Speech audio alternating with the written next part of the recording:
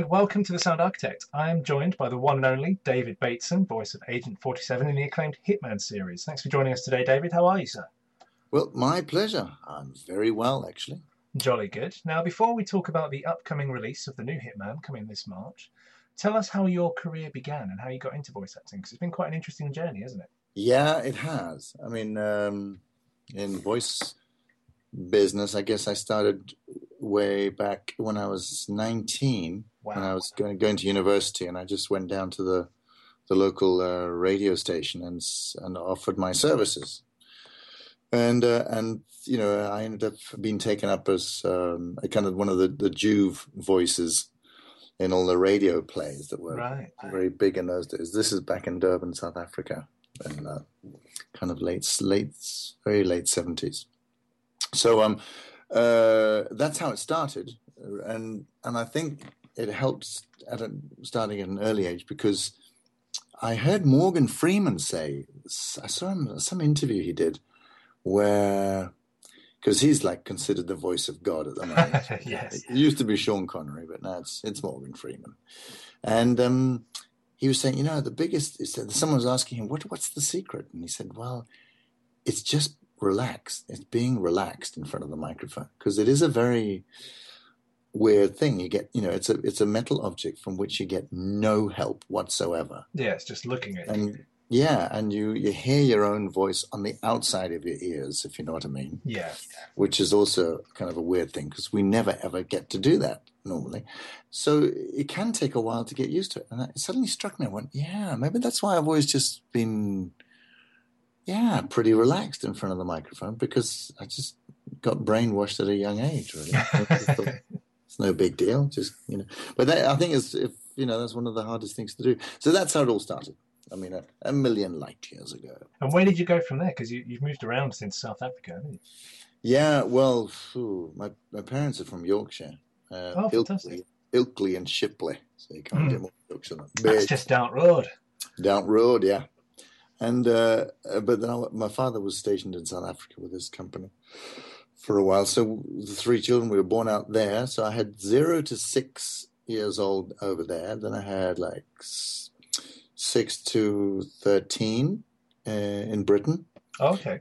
Which was everywhere. It was, you know, like 3 months in southeast London. Then it was Derbyshire for 9 months. Then it was Yorkshire for 2.5 years. And then it was Nottingham outside of, what was it? Northampton, a place called Stratton, little village. So never really kind of acquired a specific accent then? You know, I'm just looking back on it now, so I'm being told, that's my biggest asset, apparently. I don't have a dialect. So I don't piss off the Americans by talking, hello, I've come here to talk down to you. And you know, by the same token, I don't sound too American. The Americans like it, and the Europeans quite like it, and Southeast Asia likes it, because apparently it's just very understandable without coming across with a thick, you know, sort of Scottish or Glaswegian or Yorkshire or some dialect which is a bit more difficult for them to comprehend. It's kind of neutral English. Yeah. Did you find that moving around quite a bit helped you pick up other accents, though, as part of your repertoire? Yeah, definitely. I mean, you could sometimes I think I must come across as some kind of schizophrenic, that's the word, because I can be found mumbling, having whole conversations to myself in different accents. Yeah, I do that myself. Yeah, it's great fun. Or if I see a film or I meet someone and whatever accent they are talking, and I just have to really fight not to talk back to them in the same accent. I just hear the accent. I'm not trying to please them. I'm just... They think I'm taking the piss out of them, but I'm not. Yeah. On a side note, that's what I do myself. You know, you can't Really? help it. Yeah, I'm a bit of a. I don't mean to mimic, but I have actually had to apologise to. I mean, especially Australians, it seems. I've had to apologise to them up front and say, look, I'm sorry if I start mimicking inflections and things. I seem to be a bit of a sponge for dialects when I'm talking to people. You know, speaking of Australians, I did a cartoon film in Denmark about 10 years ago now, or even more, called Help, I'm a Fish. which Alan Rickman played the lead role, the late and great Alan Rickman. Oh, fantastic my actor. favorite actor of all time, rest in peace. Great loss, yes. And anyway, and I was playing his sidekick, and we were a fish. He was the pilot fish, and I was the shark. And obviously, when the film starts, I'm top of the food chain, and he's my little pilot fish. And we swim into some potion that's been spilled into the sea, which he gets a hefty dose of, and I don't get any of. And it turns our status round. He becomes the brainy one, and I become his dumb sidekick. Anyway, I played it as an Australian shark. So he was a bit, g'day. He was a real happy-go-lucky bloke, but not the sharpest knife in the drawer, as they would say in Danish. Anyway, and I sadly never got to see Alan Rickman. He recorded in London, I recorded in Denmark. But years later, apparently, when they made Finding Nemo, they wrote a line in the script, which is a reference to me. Oh, wow. Yeah, which I didn't realise. Well, yeah, there's the Australian shark, isn't there? Well, he's saying this because the guy says not all sharks are Australian, and that was a reference to me because they didn't like the way I played him as a kind of slightly dim-witted shark. So it's a kind of a little dig. There's a little in joke, and I truly have no way to back that up, but I was told by the people at A-Film this because they had. In touch, film companies know each other. That this was the case. They'd written that line in because of my, rather dim-witted shark. Fantastic. And were you requested to audition in Australian, or did you kind of? No, we tried different accents. Actually, I did Yorkshire. Yorkshire shark. That sounds amazing. Oh, bloody hell! I'd love to have seen that version. I know. Made me laugh. B-roll. That's a bit too weird. And I also did a West Country shark. And they went, no, it gets a bit too local. Then I did an American shark, kind of a Bronxy thing. So we bounced them all around, and I don't know if they tested them or whatever, but they came out and said, we'll go with the Australian. Cool. And I saw they all had humour in them. But they're all kind of caricatures. Yeah, and that was what they were after. It's cartoons, Because Alan Rickman was playing it in this wonderfully laconic deadpan voice. Yes. Alan Rickman's voice is fantastic as he is, isn't he? I suppose. Yeah, fantastic. So, is there a moment or a performance in your career that you're most particularly proud of? I mean, is it Hitman, or is there a particular moment throughout your career? Well, yeah, Hitman goes without saying. Also because of the sheer longevity of it all. Yeah, I mean, 16 years. Yeah, I mean, that's bizarre. I feel like I'm in Coronation Street. It's a very deadly Coronation Street, isn't it? Yeah. The same amount of deaths, Actually, you're right. Over the years, I'm not going to live, not feeling well. But, there are mainly theatre productions. I did a Terence McNally play called Lisbon Traviata. Oh, cool. In Copenhagen. And, we only ever did 3 performances. It was a kind of an experiment. And it was I was in a really strange place because it's about a New York opera queen, this gay guy who knows everything about Maria Callas. And I know nothing about opera or Maria Callas. And I'm not of that persuasion. So it just didn't, I had no real frame of reference. But what was fabulous about the piece was that, of course, any relationship is just about love. Yeah. And your sexuality has got nothing to do with it. Oh, of course not. And the piece was so well written. And as practically speaking, I just had to be on top of, put the white record on, third track, 5 millimeters into track because it was all done on where they had vinyl, and the audience were in the round, so they're all surrounding it. So there was no way I could fake it, and I had to sort of hit a precise moment in an aria where I had to discuss it in detail. Yeah, if she was singing sharp, flat, or whatever. So that was an immense challenge. But I look on that and I go, I came to think about it just the other day, and I don't know why. I thought that was an amazing. I'm really chuffed with that piece. That was a bloody good piece of work. But yeah, I love my Shakespeares.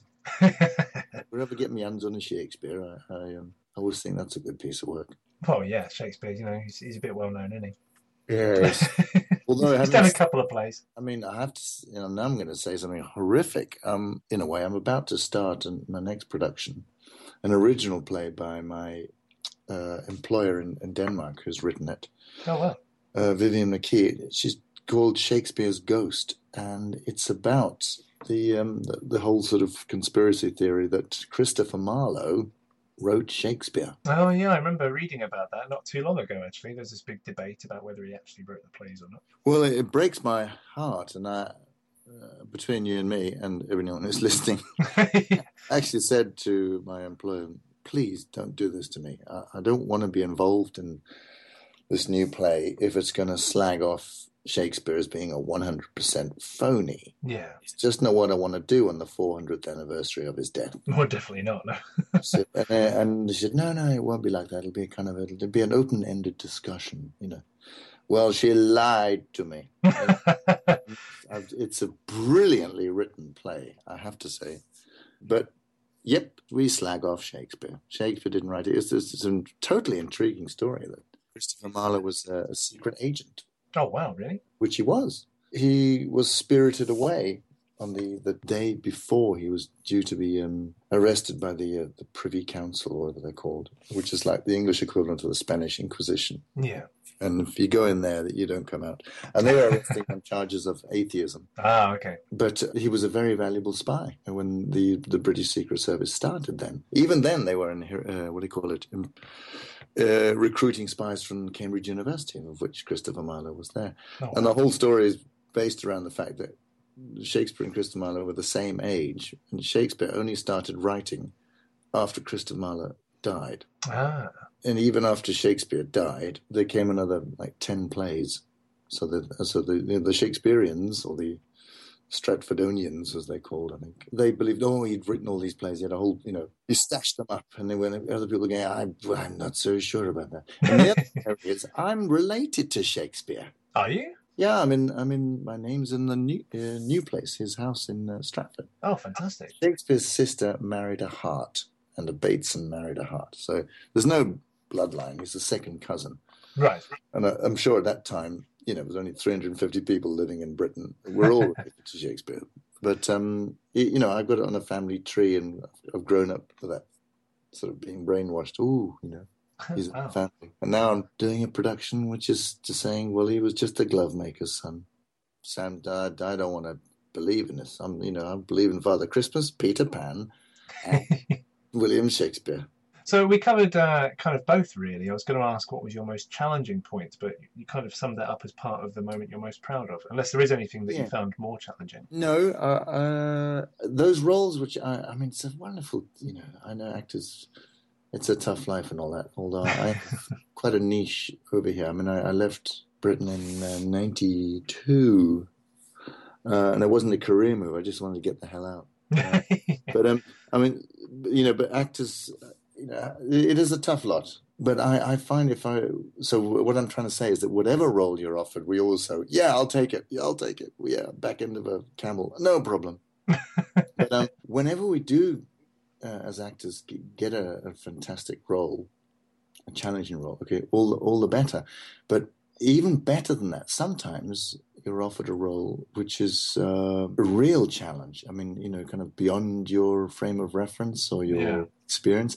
And those I find are the real gems, because normally, you're up for acting jobs with a whole bunch of other people. So they try and cast people as close to that role as possible. So it might not be quite as challenging as you would have liked it. But if I get in a position where I'm challenged by a role which I have absolutely no information in this area, those are the ones that really intrigue me, because it takes me out to a place where I just have to kind of trust my instinct, and I like that. Yeah, you want to explore your boundaries, especially as an actor, don't you? Well, I do, but they don't happen often enough. Often enough. That's the word. So what kind of role would jump out as, man, that looks really hard, and I'd really have to go for it with that one? I tend to play in film. I tend to play kind of villains. So Hitman is not a quantum leap for me to play. But although I'm just voicing it, Agent 47, I would have really loved to have had a crack at that in the film, because I think they're missing something. of course, the actress, if you're Rupert Friend or Timothy Oliphant, you probably just pretty much get presented the script and you go, oh, thank you very much. Thank you, 20th Century Fox, let's go. But I would have hoped, if I was ever in such a position, to have had the possibility to have an influence on the script, because I think I haven't seen the Rupert Friends, the second one I must admit, and he's a very fine actor, but I just feel they cater to the lower denomination in order to sell as many tickets. And I think Hitman fans, for example, are very dedicated, intelligent, and well-deserving group of people who could really take on an interpretation of Agent 47 closer to how he should be, a hard-nosed assassin, but with some kind of hidden agenda to him, something that haunts him, something that gives him a kind of a feeling of being alone, or not lonely, just a kind of like a Frankenstein's monster looking for his creator. I think there's just something there, and instead they've gone for like bring in a beautiful girl and get a car chase in. Yeah. Nah, I don't think so. Obviously, it looks good on the screen, and that's what's going to sell. It's going to make dollars, I suppose. But the thing is, they missed out. I mean, I think Leon, when they Jean Jean Reno. when he did. Hey, I've just been looking at that. I didn't realize Natalie Portman was the young girl. Yeah, she came a long way since then, didn't she? Wow. But anyway, I think that was an interesting version. This was this old cynical killer, and suddenly found himself confronted. And I thought we got close to that with Absolution, when Agent 47 suddenly finds himself minding Victoria, this young teenager. Yeah, I started Absolution not too long ago, actually. Yeah, well, it's an amazing game. But anyway, so those kind of elements, I'd love to play a hard nut, but with some kind of soft center, something that's just kind of like a Leon, something like that. Yeah, I mean, depth is what's coming to me with what you're talking about. Characters with a lot of depth. Yeah, and you can do it. You can do it. You don't even need lots of words to do it. You don't even need a lot of other people to help explain why this character is weird. You just, because in film, for example, you just have so much possibility to just use your face, or use your, put the emotion and look on the face, and let the audience work out the meaning. Yeah. So that was not a very short answer, but that for anything Shakespearean, because they're just endless, in terms of interpretation and complexity. Well, I mean, they've been reinterpreted in so many ways since their origin. Since the dawn of time. It's almost Optimus Prime then, wasn't it, from Transformers? Yes. Was it, he says, before time began, which doesn't make any sense. But... Exactly. I know, it totally doesn't. It's like, I love that the trailer to Jerry Seinfeld, the comedians. Oh, that's brilliant. World. Oh no, not that kind of movie. Oh, Land Before Time and all that stuff. Kind of makes sense, but it's all crap. It doesn't mean anything. I listen to trailers obviously all the time, and I'm always listening to voices. And there's typically with trailers, they make no sense. They're full of non sequiturs that kind of you could stick on any film basically. Yeah. But then the other thing I'm listening for when I'm listening to voices is I'm trying to hear if the actor means it, or the voice actor means it. And because obviously a lot of our industry is about the sound of your voice, and then you can get lost in making the sound, and you kind of forget the meaning. And sometimes actors do that, especially if they've got a lovely melodious voice, and you have no idea what you're saying, do you? You're just reading direction. Well, it's amazing how they can just have a certain gruffness or a certain element to their voice, but their reads are really flat. Yeah, I mean, you don't have to stress every word, but you just have to just stress one word in a sentence.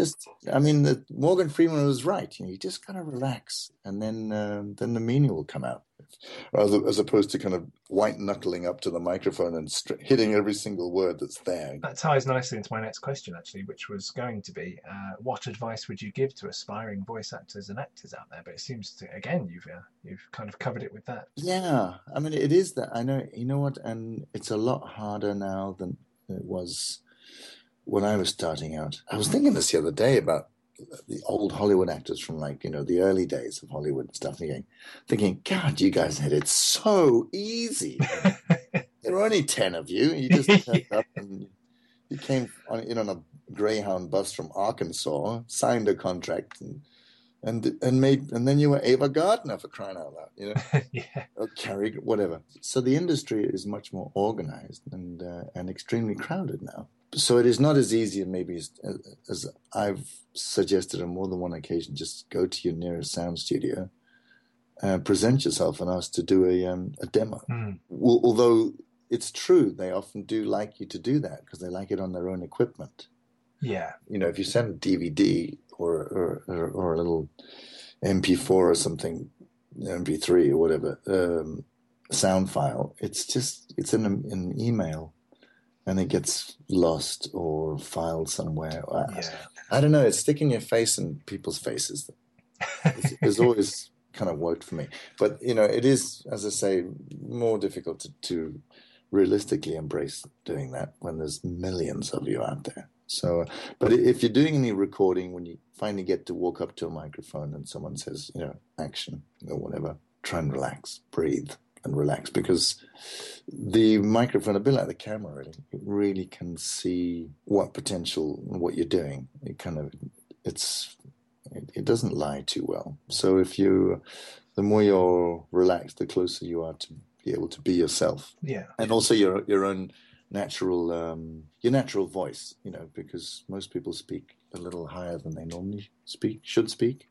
Right. And when you're nervous, your voice, and you end up sounding like a chipmunk. So all of that works against you. So the more you can work against that, the more realistic you will sound, believable. Yeah, and with respect to voice acting, a lot of people think, "Oh, I'd love to be a voice actor," and they underestimate the amount that goes into it. Is there anything in particular that you think people should be aware of that most people aren't? Yeah, I have a home studio set up, which I hopefully will be turning into a NASA, huge, fantastic studio in the spring. But it's getting good equipment from the word go, getting a really good microphone. Technology is so advanced now. If you just got yourself a half decent computer with some even moderate software, you should be okay. But if you got some crappy little microphone or your iPhone, yeah, I did something on the iPhone this afternoon because I just.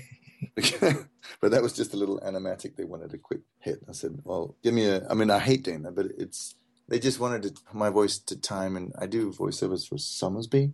It's a Carlsberg apple, cider drink. Ah, okay. I've been voicing this guy for years now, and they sent me a 30-second animatic, and they're about to shoot it, but they just like to have the voice on it. So they can time each section. So that was okay just to whack it off on an iPhone. But yeah, getting yourself a good microphone and some half decent sound equipment, and obviously good insulation, as good as humanly possible with time, because that's the other side of the coin. These pay-to-play voice archive sites like voices.com or 123 Voice or they got hundreds of thousands of people out there. And they're all, they got the equipment. They're the real deal, most of them. So you're really fighting a lot of, half good to very good people. Can you tell us about your setup and what your preference is? Yeah, right now I use a Logic Pro software. I use a Maestro Apogee little sound card. It's called a Duet One. And I got my Neumann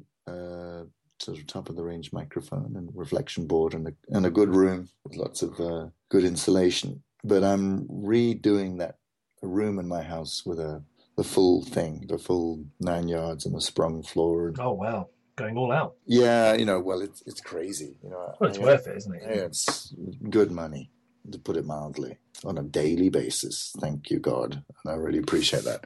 And my equipment is good enough for the BBC and CNN. Wow. And they do a lot of business stations and stuff. But I think it just could be better. It'll also make the editing of your voiceovers easier because for the good preamps and good EQs, you can do a lot. But if you're recording on crappy stuff, it's never going to sound great. No, yeah, you've always got to get it good at the source, haven't you? Yeah, really. I mean, sometimes when I do jobs, they say, hey, just send it to me completely without any compression, nothing, no EQ, just raw. And I go, what? That's like sending a voiceover to you naked. Yeah. He said, no, we like that because then they can dress it up at their end. Yeah, I mean, they can do it their way then, can't they? Yeah, different strokes for different folks, I guess. Yeah, so let's talk about the Hitman series. How did you first get involved back in 2000? Yeah, I know. Oh, before you were born. Just, again, this is going to irritate a lot of people. It's purely by chance. Although I think, in some ways, every lucky break is being in the right place at the right time. It's irritating. Someone somewhere gives you a break, whatever the situation. It doesn't have to be in the acting world. It can just be in business. Someone, go, hey, yeah, I think you could. Yeah, I'll hire you. And this was just a case of me being in a sound studio in Copenhagen, doing another voiceover. And this studio had very good contacts with these 4 or 5 kind of computer nerds that were doing other jobs, and some of them were working at Nordisk Film in Copenhagen, the world's oldest film company, by the way. Anyway, they had this project which they've been sort of working on in their garage called Hitman, and they needed a voice. So they'd asked this studio, which I was at, saying, "Hey, is there any English guy or American out there who perhaps you could recommend?" And they said, "Yeah, we got this bald guy who comes in every now and again." And so I was in that day, and they said, "Listen, would you give it a shot?" And I said, "Well, let's have a look at the graphics before I say yes to anything, because I just don't want to do poo." So I looked at that and about a millisecond, and thought, "Whoa, this is just my cup of tea." Yeah. It was all film noir, very dark and very kind of Philip Marlowe-y, very post-Second World War in style. That's when I hung my coat up on that, if you know what I mean. I went, I'm going to give it a Philip Marlowe sound, which is kind of 50s private eye, and that was just a test. And they went, "Oh, it kind of suits that world." And I can't remember actually. I don't think there was that much dialogue even then. It's changed a lot over the years, but that's just how I got it, and I did it for nearly the bus fare home, and it took off. But I don't think anyone knew at that time that it would ever get so big. Yeah, I mean, it's the origin, isn't it? You never know in the beginning. I've just only now seen the latest Star Wars film because I finally had some time, and I just rushed down and went, "I'm gonna see this if it's the last thing. I've got to see it on a big screen." The thing is, I remember, I think it was Harrison Ford saying at some point, way back when, he was going, "None of us knew it was going to be this big. Yeah, okay, I'll give it a go," and that was his breakthrough. Oh yeah, I mean, can you imagine being involved in that little project? And then it was George Lucas's doing carpentry work at George Lucas's house, so I heard. And he got a crack at doing a test for it, and got it. But I mean, so no one in their wildest dreams even then could have thought of. I heard that Alec Guinness's contract, as whatever it was, that is probably one of the best contracts ever made in the history of the film business, because they went, "Hey, get some old British guy from England and give it some class." And they got old Alec Guinness, and he, as I understand, insisted on a very clever contract where he wanted more back end, and he'd do it for 6 months halfpenny salary. And they went, "Well, whatever, that's fine, because this is just some kids movie." 30 years later, his widow is still raking it in. I also like reading about actors who are going, "I turned down so and so," and you're going, "You what?" Because then later on it comes Titanic, and you're going, "Wow, I don't believe it," or whatever. We don't actually. I mean, I saw years ago now a really crap Roman Polanski film starring his girlfriend, I believe, in Paris with Harrison Ford, called Frantic. And that was the biggest pile of poo I've ever seen. And I'm thinking, what's Harrison Ford doing in this movie? And I know for a fact that no one ultimately knows how a movie's going to turn out. You get these big stars, and they all seem to go from one success to another. But, there's a lot of very careful research and script reading, and who is this director, and what's the backup like, and who are the supporting actors, because once they've signed up, so the money will start rolling in from the backers, the movie gets made. But it could be an absolute bomb if it's if it is directed in the wrong way. no matter how good the script is. And so, yeah, no one ultimately knows. I guess if you're investing quadrillions of dollars in a film, you really, really hope it's going to make some money, but there's no guarantees. Well, I mean, that's a kind of tagline for a lot in this industry, isn't it? There's no guarantees. So, I mean, you mentioned quite a lot of changes. How has it been being Agent 47 over the last 16 years? What have you noticed evolve? Well, the attention to detail, I think, is what sums it up. Yeah. I love that. It's what I love most about the film business. Funny enough, it's like the fact that you can get 40 people on a set really concentrating on a 10, 20-second sequence in a film. I just think this is just so unrealistic. And the same goes for, I now believe, in the gaming industry. I mean, I was at the Birmingham EGX in September, and when I arrived, we were going to be launching Hitman, this latest Hitman, on the 8th of December. And suddenly it came to my attention that we were now, IO Interactive and Square Enix were postponing it to March the 11th because they just needed that extra time to just get it right and not rush it. Because once you start developing a game, even before you write a script, you've got a story, and then you're starting to work out the graphics and the different scenes where they get landscapes. By the time that's all storyboarded and up and running 9 months later, the technology is kind of passed you by almost. You're going to go, geez, those guys have got a new engine that works much better and doesn't, whoa, okay, stop. Now we have to create a new engine to run this thing on because it needs to be a bit better. And so it goes. And what I've noticed most with regard to that, in my experience, because I only come in at the last stage of this gigantic process, is the attention to detail with the script. And by that I mean the rewrites, the remarks, the sounds, the extra kind of noises and atmospheres that are established and created, as well as what they're doing with your voice, if you're outdoors or in an echoey room or a cave or a tunnel, so it goes. I mean, the old days, you just there was just one fixture and you went, I'm Agent 47, you're dead, bang. And now, there are these performance capture sequences that top and tail the levels, which are insane in terms of complexity. And then there's all the in-game stuff, the different characters, the Agent 47 is having to assume. Although I will say this, and I'm allowed to say this because I'm going, Agent 47, he's a really crap actor. And they go, Dave, what are you saying? I said, oh, because you've just killed this guy and now you're dressed as a plumber or a butcher or a armed guard or something. But, you don't, I'm not allowed to give him too much of a dialect or an accent or, because it makes him sound like some sort of stand-up comedian doing it. He has to act badly in with a slight taste of an accent of what that person is or was. But nothing more is allowed. So that's a fine balance. You kind of just act just a little bit better there. That's what we want. That's again. But this is no. Yes, it is, because this is Agent 47. He's way too cool to be suddenly talking hello French. Or Glaswegian or yeah, exactly. So, but I mean, it's the attention to detail in all aspects of the script and the recording. As I say, from the late stage where I come on the scene, and now with this latest installment, it's getting even more exciting, because now for the first time ever, this is the AAA game, which is having a staggered release, one level at a time. Smaller games obviously have done this, but this is big news.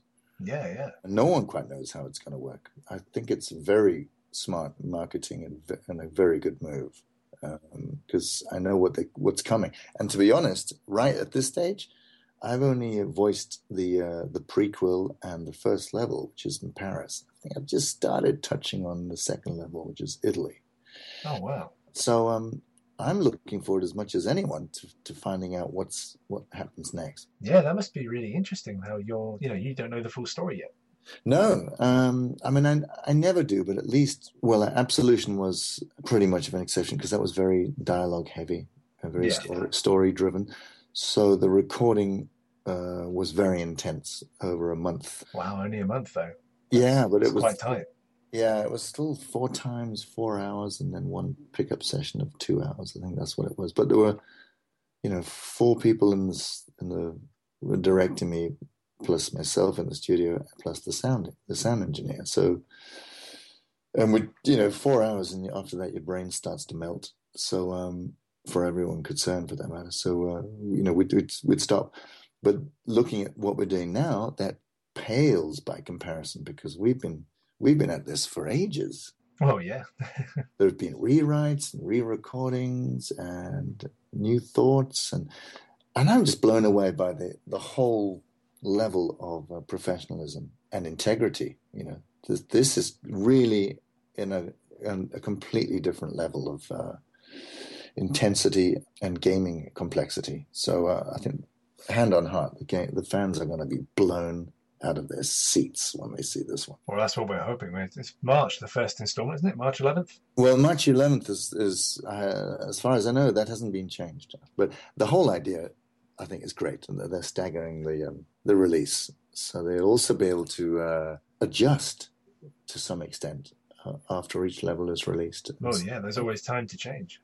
Yeah, and so I think this is going to be a game changer, and also probably have future big games are going to end up following suit. Yeah, well, there's been other episodic releases, as you say, and bigger games are starting to do it as well. I mean, it was recently announced that Final Fantasy VII, the remake, will be episodic as well. So there you go. Well, Agent 47 was first. No, I don't know first, but I mean, it's good news. So all in all, the complexity of the gaming industry is accelerating at a rate faster than technology can almost keep track. I mean, I'll give you an example. In our lifetimes, the internet's is there. The whole World Wide Web and all forms of social media. They haven't taken 50 years to get there. They've taken 5 to 10 years to kind of really get up to speed. Oh yeah. And as I saw in an interview just the other day with an old interview with Jeremy Paxman with David Bowie, where he said, we've only seen the tip of the iceberg of what the internet is going to do to humankind. And I think he's right. And the gaming industry is the world's biggest form of entertainment. It's 100 times bigger than the music industry. Oh yeah. And it's a zillion times bigger than films. So this is what's going to dictate how we think and behave and seek entertainment. It's moving away from any form of terrestrial television to streaming and the gaming consoles of all kinds. So yeah, well, I never underestimate it. I'm constantly amazed yet not surprised by the advances we make at the moment, because they're just exponential. They're speeding up all the time. It is. I did a song, kind of a rap song, a kind of the year that has been song for Aqua in 2012. Oh wow. They CERN Rasted, the male guy, the husband and wife team. He contacted me and said, "Listen, I've been commissioned to write a song about the year that's been," and it was 2012. And when I read the script, and I just had to go in and read it, and it's on his Lazy Boy label where he does these kind of talky songs. And in it, he said, "We're gonna in 2012 is something about the year where everything went so fast, but in the future we'll look at it and say it was so slow back then." And I remember reading those lines in 2012, thinking, "No way, man! I mean, I can't keep up. I literally turn my phone off just so I can get through the day without having more than 30 seconds uninterrupted thought." Oh yeah, because there's something going, but now, 100% right. 2012 was like the Middle Ages compared to 2016. So yeah. I mean, I can't even think how long there is between notifications on my phone now. I think it's at least one every couple of minutes, the slowest. Yeah, I've kind of turned most of them off now, to be honest. Yeah. I think I might have to. I know my wife hasn't. In the middle of the night, I hear her phone going. So we talked a lot about the past, and you've, what lies in the future for you now? Obviously, a bit more Hitman. Yeah, I mean, now it's in a way it's going to be almost non-stop Hitman, or in the sense that I guess we'll be doing a staggered release up until the summer. Yeah. And then already in the autumn, I think we're probably heading into the next round of Hitman. But other than that, voiceover work for me is a daily reality, which I'm eternally grateful. Fantastic. I have a theatre production starting on the 14th of February, where we character assassinate Shakespeare, as I mentioned earlier. And but other than that, no. I haven't got any film projects up my sleeve. How it works for me in Scandinavia is that the industry pretty much knows me by now. So if they've got a kind of a foreigner, they want casting.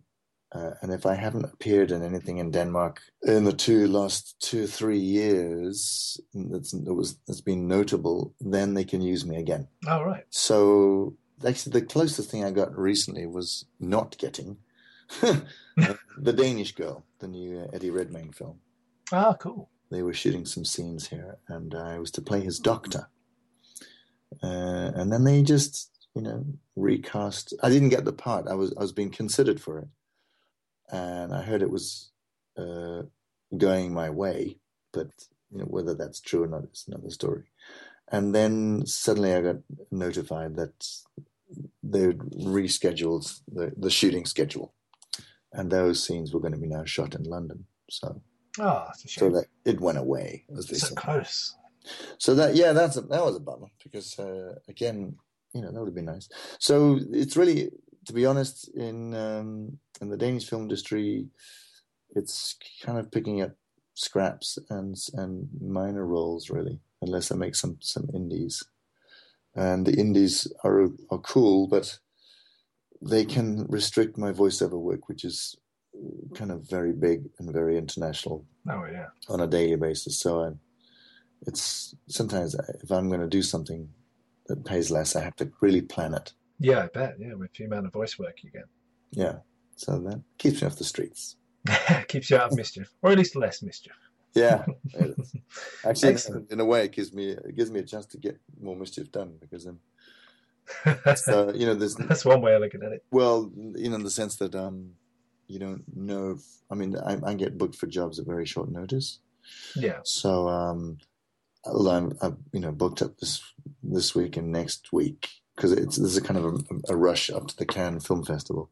Oh yeah, of course. Build up for that, and the commercial and TV festival afterwards, or before, I can't remember when they are. But my diary is then, from the week after next, I go, I have nothing in my diary between then and death, so it kind of also can go, I can be spontaneous to go away and get up to mischief if I want to.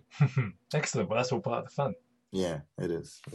I really enjoy that part about no 2 days being the same, Well, it keeps variety. Yeah, it certainly does. Excellent. Well, we've got a couple of fun questions to finish up with now. Yeah, cool. So, if you weren't an actor, what would you be? Wow. You know what? I would probably... You know what I'd like to have been? And I went to university with journalism or architecture in mind. Oh, wow. So those are the kind of things I may have ended up in production, probably, in TV and film, something like that. My mathematics was too weak, so my buildings had all been leaning over. But I love architecture. I really love wonky buildings. But my absolute secret passion is surfing. I've surfed all my life. Oh, wow. From my days as a young guy in South Africa. On waves, not windsurfing or kite surfing, just... Oh, yeah. And so, a few friends of mine became professional surfers and graduated into the surf industry in some form or other. And I'm secretly rather envious of that, because... I can't help but imagine Agent 47 cruising on the waves. Well, I just noticed when I opened you for Skype, it says on my Skype thing, it says, I'd rather be surfing. And I went, yeah, damn it. So I look at webcams on a daily basis in southwest France, where I go surfing in the summer. Nice. And just check out the surf.